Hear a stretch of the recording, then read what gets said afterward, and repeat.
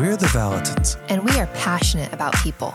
Every human was created for fulfilling relational connection. But that's not always what comes easiest. We know this because of our wide range of personal experience as well as our years of working with people. So we're going to crack open topics like dating, marriage, family, and parenting to encourage, entertain, and equip you for a deeply fulfilling life of relational health. All right, we're back. Welcome to Dates, Mates, and Babies with the Valentins, you guys. As always, we are happy to have you. We are your hosts, Jason and Lauren Valentin, and we have a special treat for you today. One of our leaders, mentors, spiritual fathers, favorite humans on the planet is joining us today, Mr. Danny Silk. Welcome to the podcast. When you said special treat, I thought it was like chocolate and caramel and nuts or something. Better than that. We could send you some, though. We could send you some. For you listeners, Danny used to live actually for a long time. He lived in Redding, California, and he's still a member of our senior leadership team at Bethel Church. But he and his family live in Sacramento, and they are part of the Jesus Culture community. But Danny is actually most famous for what he does with his ministry, Keeping Your Love On, specifically the Kylo University Project. Danny, do you want to just tell us a little bit about what you're up to these days, what your world is all about? Sure. Just keeping the tradition going of whole healthy families are going to save the world, right? Mm-hmm. So, yes. We really are just pouring into that. We have our Kylo Show podcast as well, but we really tried something new last January. And we have a 16-week program for people that are interested in understanding and increasing their connection with God, with their own heart, and with other people. And it's going great. You know, we've had 150 students in two semesters. We have another one coming up this next January, and very excited. The team's, you know, that it very much is a central piece of what we do. And then we have the Life Academy and all the videos that have been on there for a while. Writing books still. Got another book coming out, Jay. You're going to love it, man. You're going to love it. Dragon Slayers is coming out hot, man. Yeah. Yes. We'll have to get you on the Braveco podcast to talk about that. Awesome. That'd be great. Well, that's exciting, Danny. When does it come out? It comes out May 24th. You know what day that is? Brothers Day. It's National Brothers Day. Wow. Okay. Now, I'm going to do everything I can to make Brothers Day famous because I just found out about it. I can't say I've ever heard about Brothers Day. Me neither. Maybe they created it just for you. Well, I know, but it's going to be a great book launch day, right? Yes, that's awesome. Well, congratulations. That's so exciting. Well, Danny, so and for all of you listeners, obviously, if you've been with us for any length of time, you know that this podcast is all about relational health. And so Danny is kind of like the master of relational health. Like he is our, what's the word? Guru. Yeah. Danny essentially taught us most everything we know. So if you hear us talk about things, chances are, if you find the DNA of it, it traces back to Danny Silk.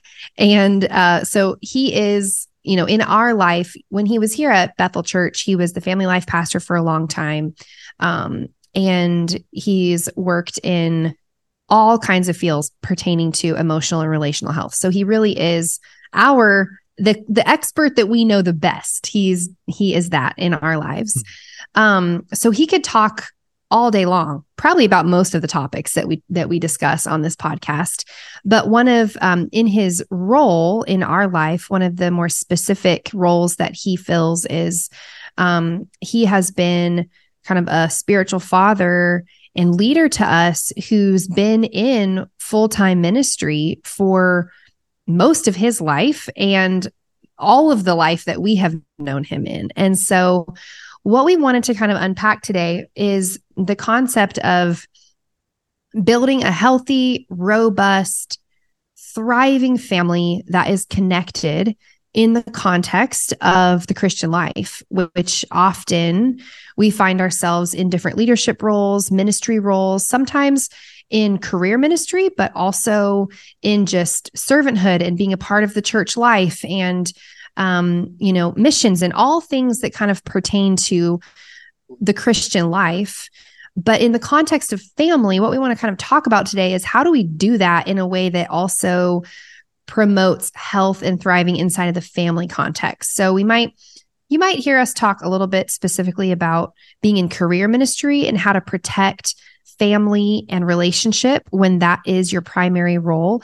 But for you listeners, as you're listening, I would just invite you to think through. I mean, most all of you are involved in a church.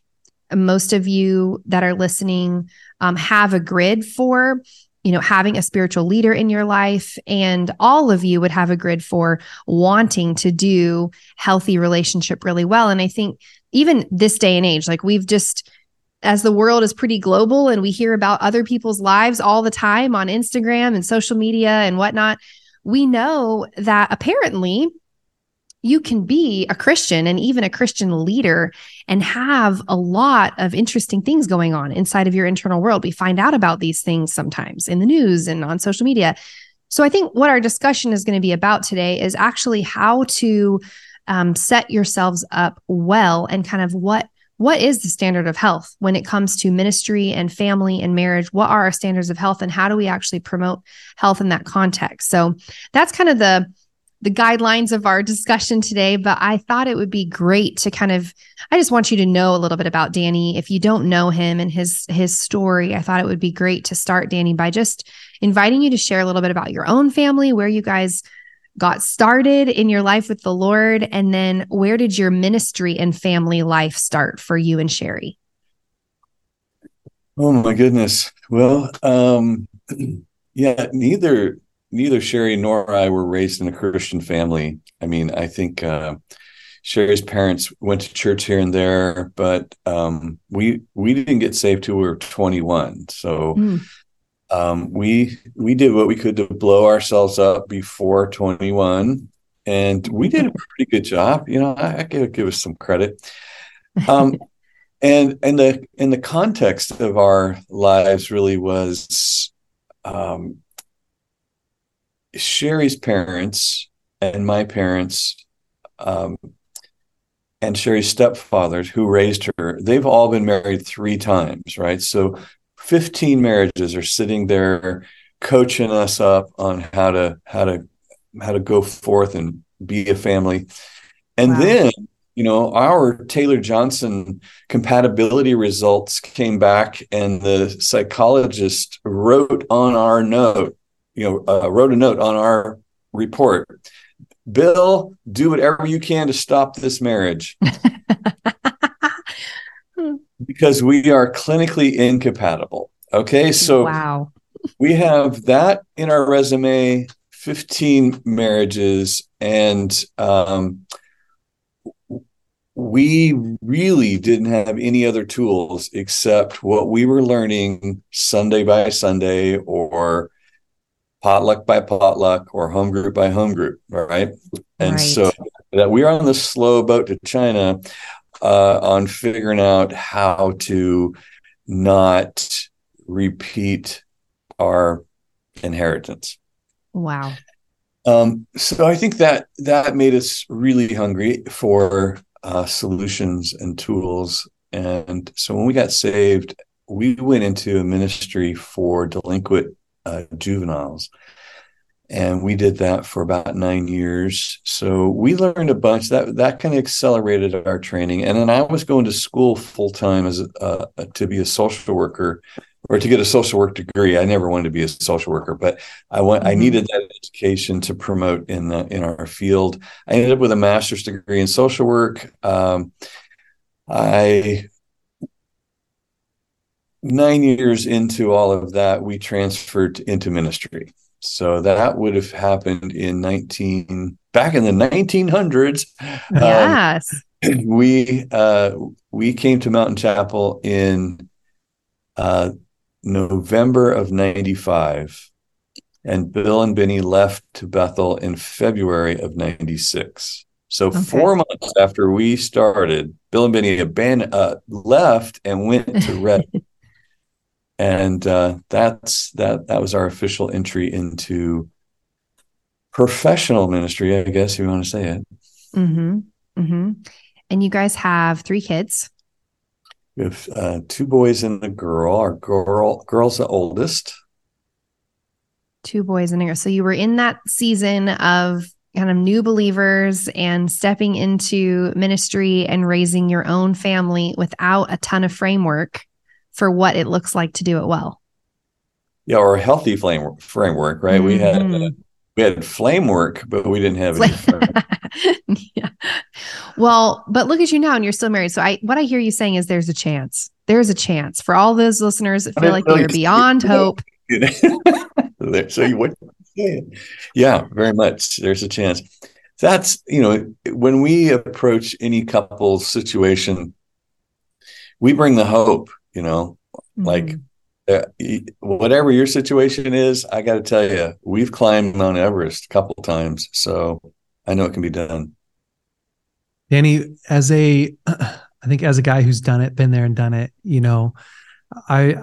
there's a lot of people who are just starting out in ministry who have young families or even just in business. I think about young businessmen leading businesses, and those are the guys that I work with a lot. What are like the keys to building something, but not blowing up your family, or also making sure that you're doing family well while building? Because I honestly think that that's one of the most challenging things to do, is to work in a professional career and also build a family well. Do you have some insights into that? Yeah, Jay, I think it's just like everything pretty much is you got to begin with the end in mind. You have to really see yourself at the end of all this and be very clear about the man you want to be. Like describe to yourself what is the condition of that man. Has he been through 4 marriages? Has he had 2 bypasses? Is he an alcoholic? Is what does that guy look like at the end of your life? Because you can design that guy if you pay attention to how you want to finish this race. Then you back it up to now, and you start planning now to be that man. And that's the only way that you're going to put guardrails on your opportunities. Otherwise, your opportunities are going to kill you. And you're going to lose sight of your priorities, and you're going to get to the end of your life wringing your hands in regret. So, I for a very long time, I've been scheduling my time to protect my priorities every week, and scheduling out time with my wife, time with my kids, time in my devotions, time preparing for teaching. I have all these roles. The 7 Habits of Highly Effective People by Stephen Covey was what changed my life back in the 1900s. And everybody I've ever come across since then, I've said, here's this book, read this book, because I'm going to be talking to you about Q1, Q2. And that begins a proactive approach to setting intentionally an outcome. And the life I'm living today, I am very happy about because of that approach. That's a good book, 7 Habits of Highly Effective People. We'll put that in the show notes for those of you that are interested in that. Danny, so in that, one of the things that comes to mind about you, I've seen you do this well, and from what I know, as a young believer, this was kind of your context. So maybe you didn't know differently, but what I've seen is that you've lived your life as a younger man, especially with other men very much speaking into your world. So when you grew up in Mountain Chapel, you grew up as a Christian in Mountain Chapel up in Weaverville, in kind of a small town, small church community where life on life was just kind of the DNA of the church. And so it seems to me that you were kind of raised in your Christian life to really invite the input of other people. I feel like that is a learned skill. For a lot of people don't grow up that way. They have to learn how to become people that invite the input of others. But what role do you see that playing in people building healthy family culture? And how do people actually do that? Like practically, how do people do that? Especially if they're not growing up in that small town, small church community that's kind of, conducive to that. Yeah, well, I think there's a certain wealth mentality involved with this, because this is what wealthy people do. Wealthy people put their kids in the same schools that they went to, that their parents went to, and there's tradition. There is really a covenant aspect to building and protecting wealth over the generations. And I think Bill did a great job of, demonstrating covenant to us and perpetuating spiritual wealth. And so we have absorbed into our DNA since the time we were born again that this is just how it works. It just works. You just protect your relationships, and you function as a unit. You function as a family. That it takes a village to raise a child thing is true. It really is true. I was 21-year-old child in around the campfires at Tannery Gulch, singing, the Alvards are there, the Cluses are there. All these people that are still a part of my life 40 years later, I have this protection of relationships and momentum, and it's all beautiful spiritual kingdom connections and inheritance that I don't know a lot of 60-plus-year-old people that say, I still hang out with people that I ran with 40 years ago. Yeah. That's so true. I think when we look even statistically at people, our world is getting more lonelier and lonelier, right? I just read a statistic the other day that said the average guy over 40 has less than two friends, two close friends. And we just know that so many people are growing up in an environment where they're all alone, and let alone, trying to build a career in a life like that. And again, going back to most of the guys that I'm leading, the biggest challenge that they have is that they're alone, right? They don't have anybody. They're trying to figure out life. I mean, a lot of them are coming up probably like you came up, in the sense that family was really tough. And without having a good, healthy community to jump into, to show them the way, it just feels almost impossible to actually figure life out without that healthy structure and that healthy community. Like, thank God that you were in Weaverville, in that small town, with those men and women around you to pull you in. What a blessing. Yeah, absolutely. I just shake my head. I don't understand how I ended up with this life, but I am the richest man I know. I am just so tapped into all these legacies and then building one, on top of that, so it is an honor really to have such wealth. And I think that it taught me that I have something to protect. I really do have something to protect and honor. I know we've been in, the Folsom area outside of Sacramento for going on 10 years. We've been gone for almost 10 years. Really? And yeah. Has it been that long? And I have in me to protect my connection to my people. Some people just consider ministry and or communities as assignments or what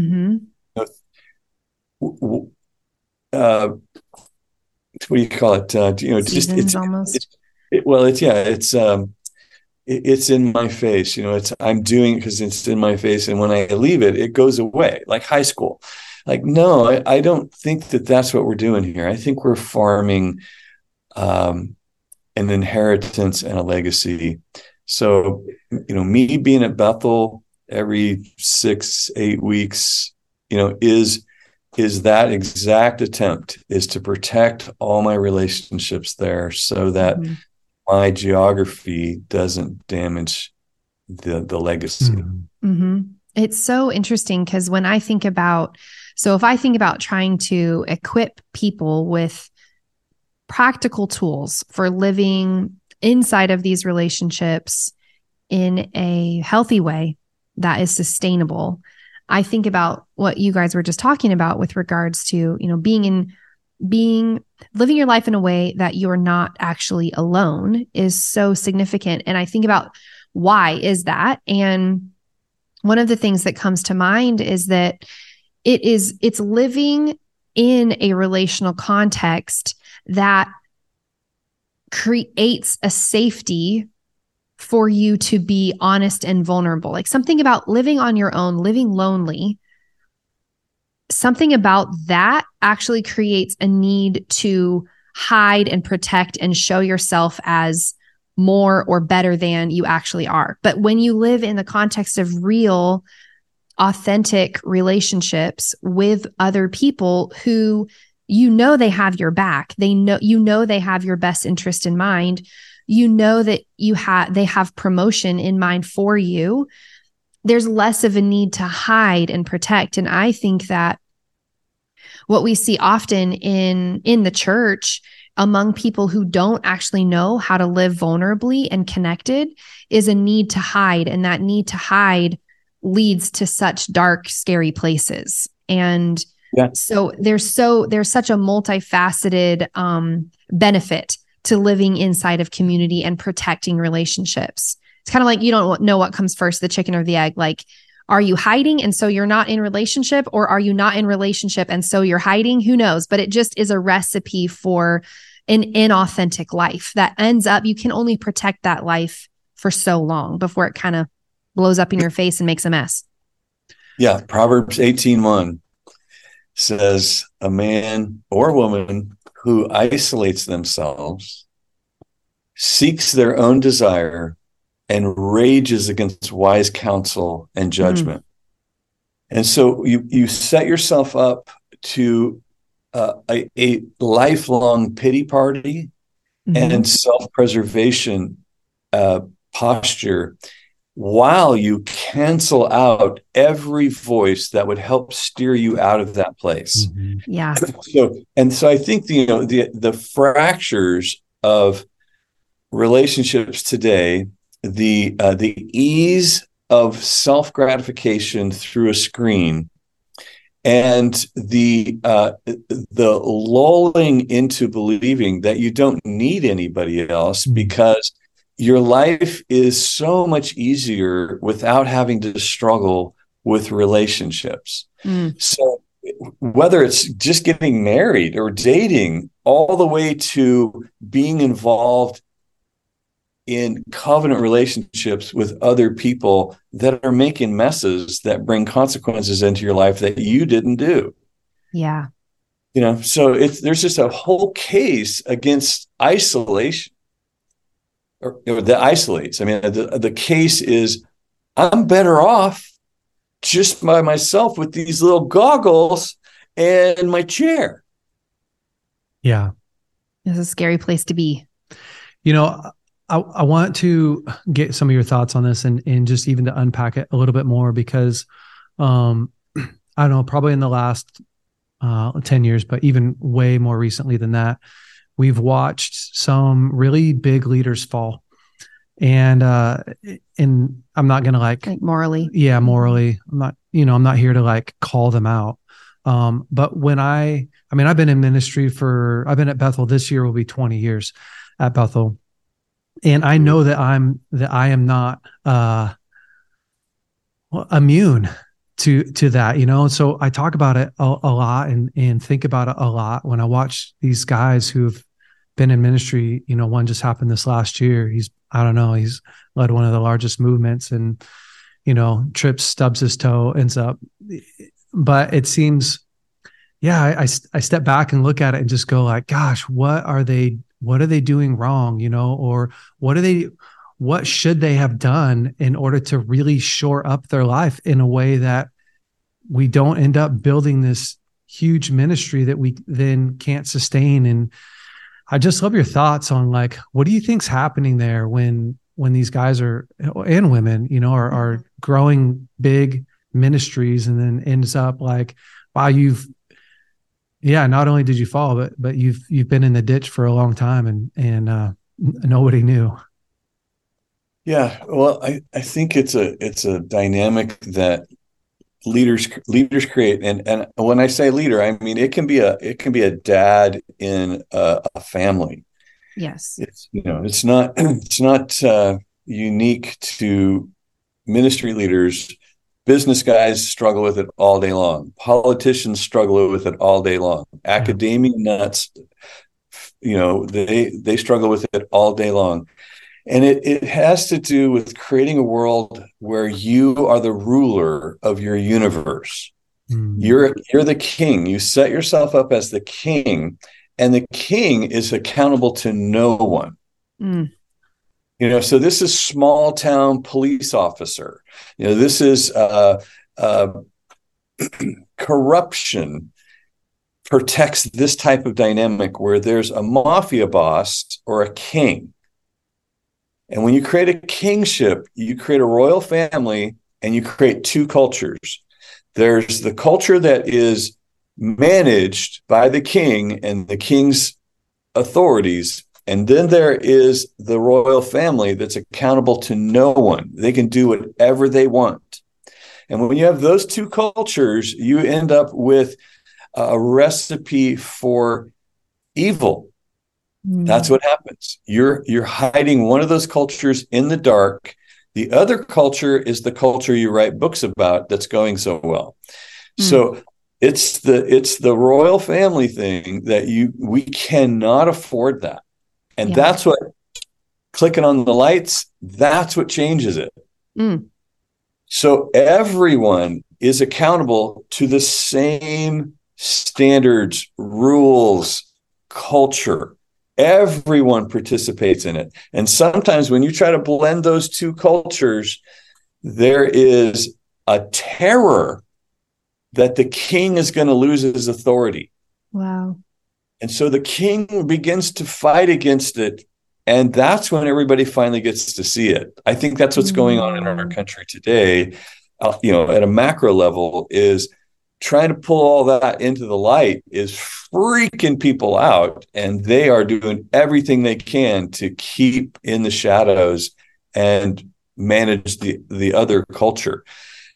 And that I think is what is happening in the church when we see beautiful leaders, people that are just so admired and so iconic and impactful and influential.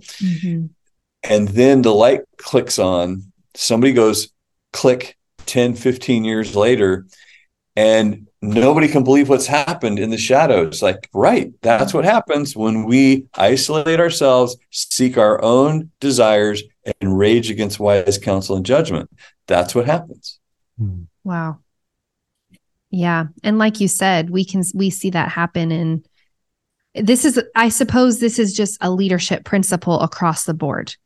Like, be careful as a leader not to create a culture where you are the king and you have. So what are some, you're such a leadership coach, Danny. And so, if you're talking to a young leader and you're coaching them up in, how to go after what it is that's in your heart, like how do you coach young leaders to go a different way than that? Like, even practically, how do you become the leader of something and that's not the culture? It looks like this other way. It's a different way. What is that other way? How do you build otherwise? You have to have people in your life that can tell you no. There has to be a traffic light that you don't control. Yeah. And as long as you are the god of the traffic light, then you're a toddler in a candy store. You know, Totally. just, the Lord told me, I will, da, da, da. So, I know we all hate as leaders when somebody walks in and says, the Lord told me to leave my wife. You're like, oh, great. Well, okay. Well, geez, who am I? Well, if God told you, yeah.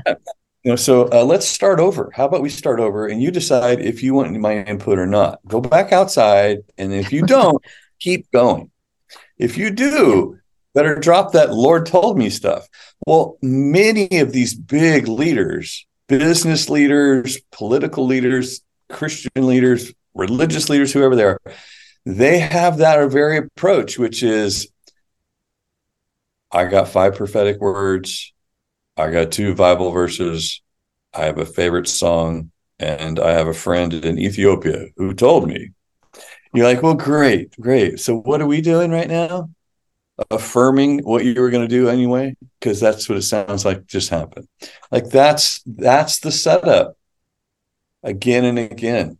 So if I can't turn your traffic light red, I don't know that we have a covenant relationship. Mm-hmm. Because my wife can turn my light red in a second. Totally. Yeah, it's definitely a massive warning sign in your life when all the people who told you no are the people that you used to know, right? Yeah. They're the ones that are no longer active in your life. And that's a tough thing to do. But it's those guys and girls and people in your life that are able to go, that's a bad idea. And you say, tell me more, right? Like, explain to me, help me understand.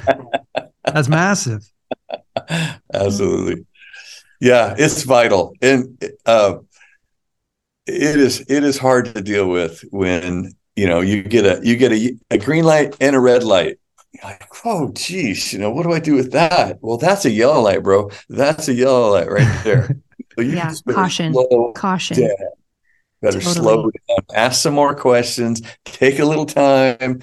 And, those are so vital to our long-term success is those voices that make you really dig in and have to sort out what's the Lord saying. Danny, it's interesting because I'm thinking through just like a handful of people that have been in my life throughout the years where I'm like, oh, I recognize this thing, or I'm like, oh, do you have anybody speaking into your life? And to be honest, like whenever I've confronted that, rarely do they think they don't. You know what I mean? Like, rarely do they think they don't have anybody speaking into their life. Like normally there's a defensiveness about it. There's a, I have people speaking into my life. I don't make decisions on my own. And you kind of go like, oh, interesting that you don't see this about yourself. Like how, obviously I'm not responsible to make you see it, but I also am trying to understand, like, what words do I need to use to help clarify, like, what it is that I'm actually talking about? Because we don't probably have the same definition of accountability. We probably don't have the same definition of I have people in my life. Like what is the breakdown there? 100%. Yeah. It's so funny. I was just on a call a couple of weeks ago, and this guy, his life is just crumbling in on him, right? His wife's leaving him. Her dad, his father-in-law, who they've been buddies, is now protecting his daughter from this guy. He's like, I can't believe what's going on. And everybody I talk to is telling me the same thing, that I'm a selfish idiot. Like, what's wrong with everybody? Like, I don't know. And I said, well, one of the situations you found yourself in is you're the king. You're accountable to no one. I'm accountable. I said, oh, really? He goes, well, I'm accountable to God. I said, well, that would be the feeling you're having right now. I said, he said, I'm accountable to you. I said, you're accountable to me. Okay, we've had 2 conversations in 15 years. And the last one was when I found out from somebody else that your wife was leaving you. That's accountability. You better check yourself while you wreck yourself, bro. This is coming apart, right? And he's like, he was just, I'm accountable. Like, yeah, I think you're about to find out what it means. There's such a resistance it must be really scary to live that way to some people. Like I don't know why else it would be so avoided, but I think that the risk of being told no, the risk of potentially there's like I don't know if we want to psychoanalyze it, like a deep-seated need to protect what it is that I feel like I must have in order to be okay, or a real fear of being known for who I truly am, or I don't know but there's a big fear there because people avoid it like it's the plague sometimes. Well, can I add something too? I think your book, Unpunishable, right? It was, yes, I think one of the first times that I watched, maybe that I could put into words and really articulate what it looks like to be imperfect and make messes in a culture and not get punished for it,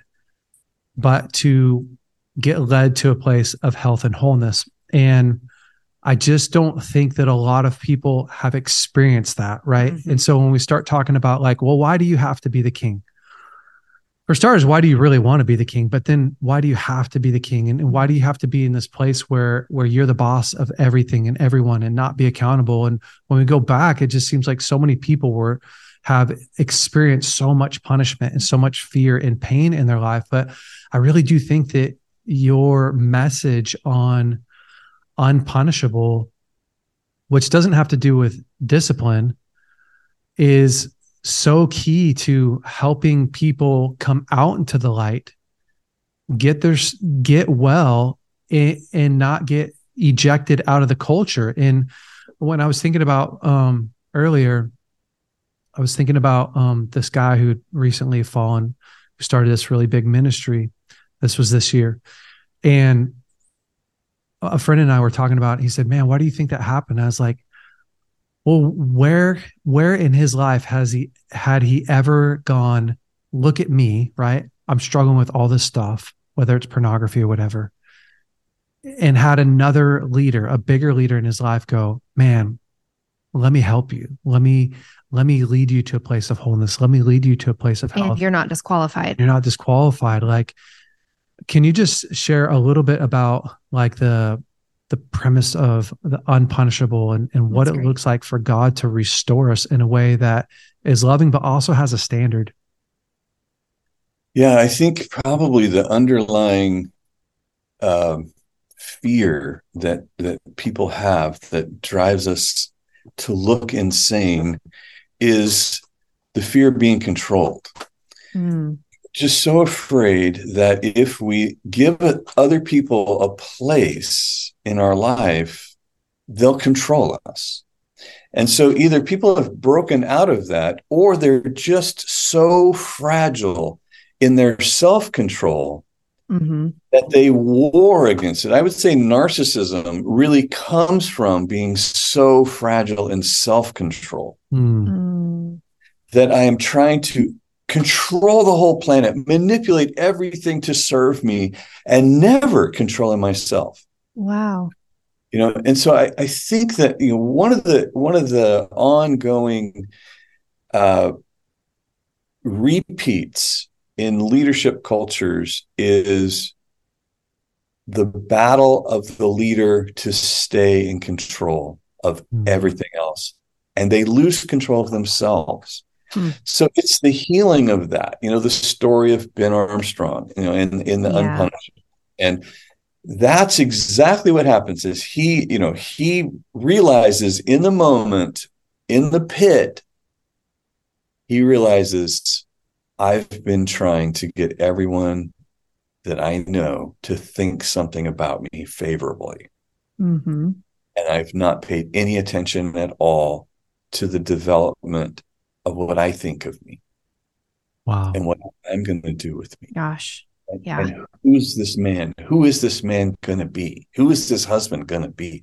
Instead, I've been trying to create this image so hard my whole life, trying to create an image and then worship the image. I mean, this idolatry is at the core of this giant manipulation game, which then introduces witchcraft, and you have all this madness that is a storm while you're trying to pretend to be okay. Wow. It's wild. Yep. That's all true. I've said, I believe it. I resonate. Goodness. Okay. Well, this is so helpful, Danny. I feel like what our conversation has just unpacked is, for starters, the necessity to create structure inside of your life where you are living authentically and vulnerably in the context of relationship with people who can tell you no, people who are running alongside, the whole family. Really, it's a family structure. That's the structure of family, is that there's leaders and peers and young ones in your life, and you're learning to live in that context so that when you go and build, whether you're leading a family, a business, a ministry, whatnot, you actually have framework for health inside of that. And my goodness, I just know that people who listen to this episode are going to find themselves in that storyline somewhere. Either you've experienced this, you're walking through it yourself, or, you're kind of looking ahead going, how do I avoid getting myself into one of those big old messes? Well, these are some incredible tools. So thanks, Danny, for the conversation. We appreciate it so much. We love you. I love you guys. Thanks for having me. Yeah, of course. All right. Awesome. Well, if you enjoyed this podcast, please share it with a friend. Go ahead and like and subscribe as well, and leave a review. Those help us so much. But otherwise, we will see you next week. Have an incredible week.